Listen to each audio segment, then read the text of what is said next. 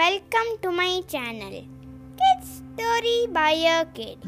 This is the 51st episode and this is the 51st story.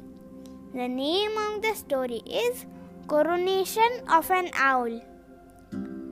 I am starting the story now.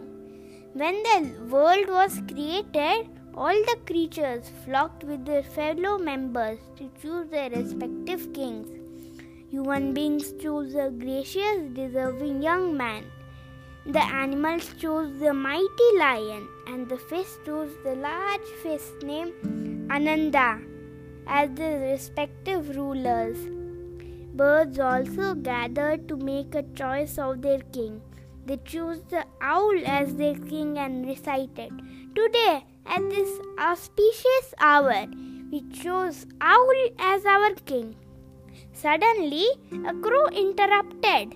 "Why should the grumpy owl be a king with so many other wiser birds around?"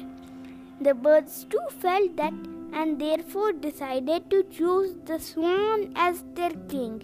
Since then, the crow and the owl have been sworn enemies. The moral of the story is you should be polite with others and not make enemies. So, bye-bye friends. Good night. See you tomorrow.